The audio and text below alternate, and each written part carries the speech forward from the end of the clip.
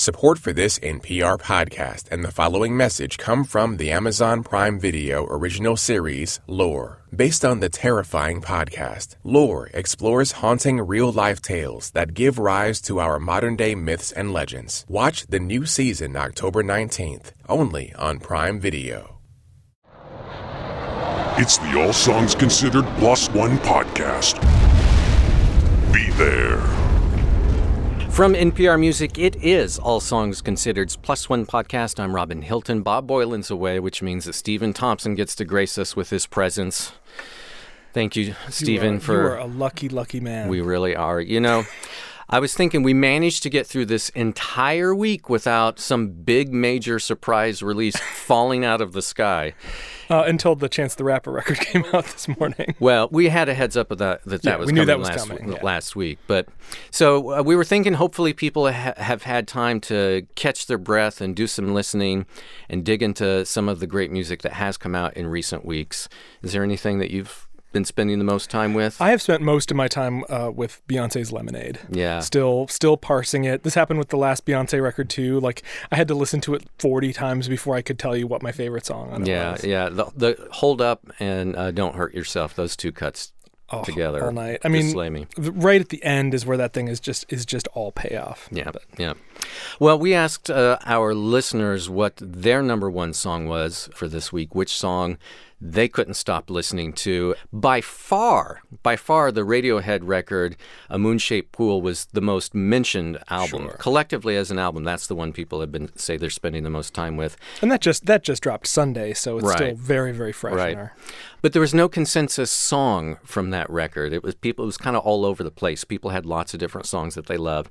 The award for the most popular song of this week actually goes to James Blake's I Need a Forest Fire, the song you did with Justin Vernon of Bon Iver. Sure.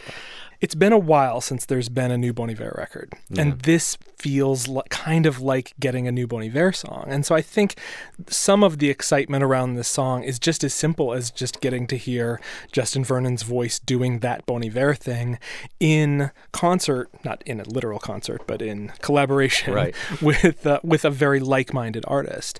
And I mean, speaking of Beyonce, James Blake has this really, really prominent cameo on the Beyonce record. So James Blake is just suddenly very much he's on the wind right now. Well, I think it's interesting. I think sometimes artists we haven't heard from in a couple of years or more do that. They sort of tease that they're coming by making an appearance on someone else's record. James Blake did that, and then he comes out with this record. Now Bon Iver has appeared on James Blake's, and I actually think like maybe this means we're going to get a new Bon Iver record sometime this year. I am not holding my breath, but I would be delighted.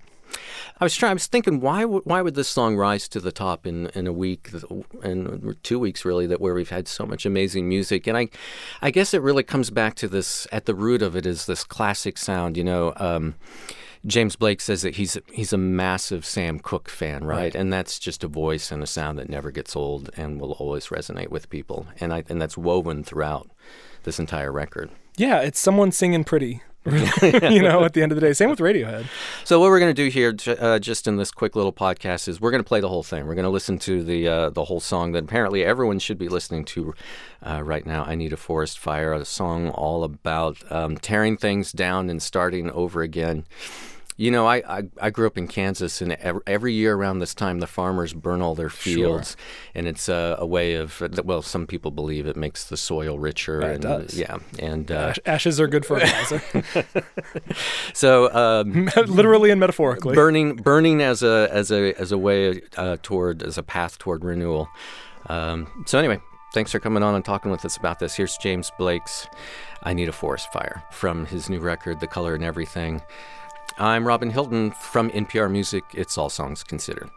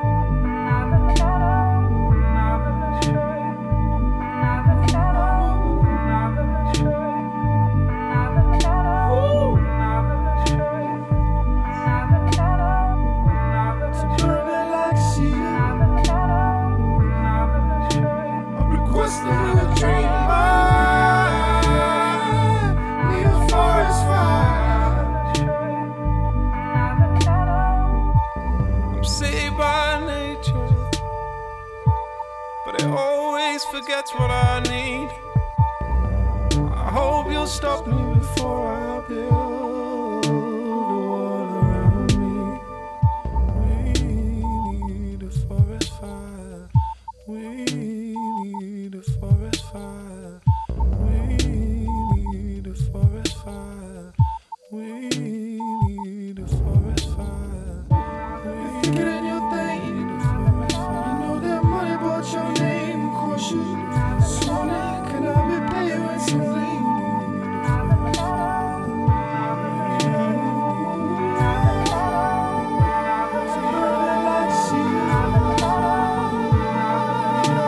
Request another dream.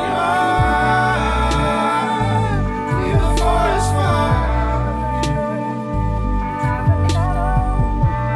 Burning like cedar.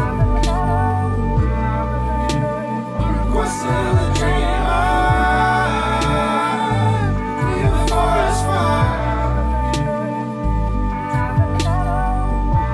To burn there like cedar. Request another dream. Need a forest fire.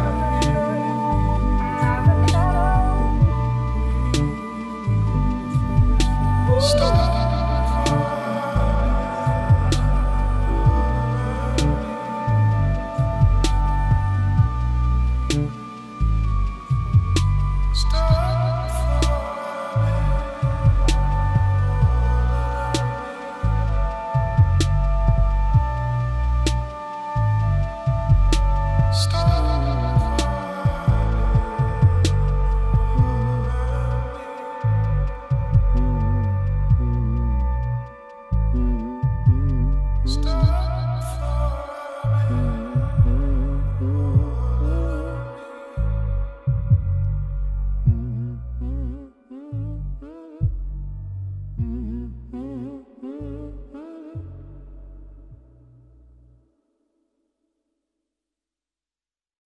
NPR podcasts are now available on every major platform. Check out all our shows at npr.org/podcasts. That's npr.org/podcasts.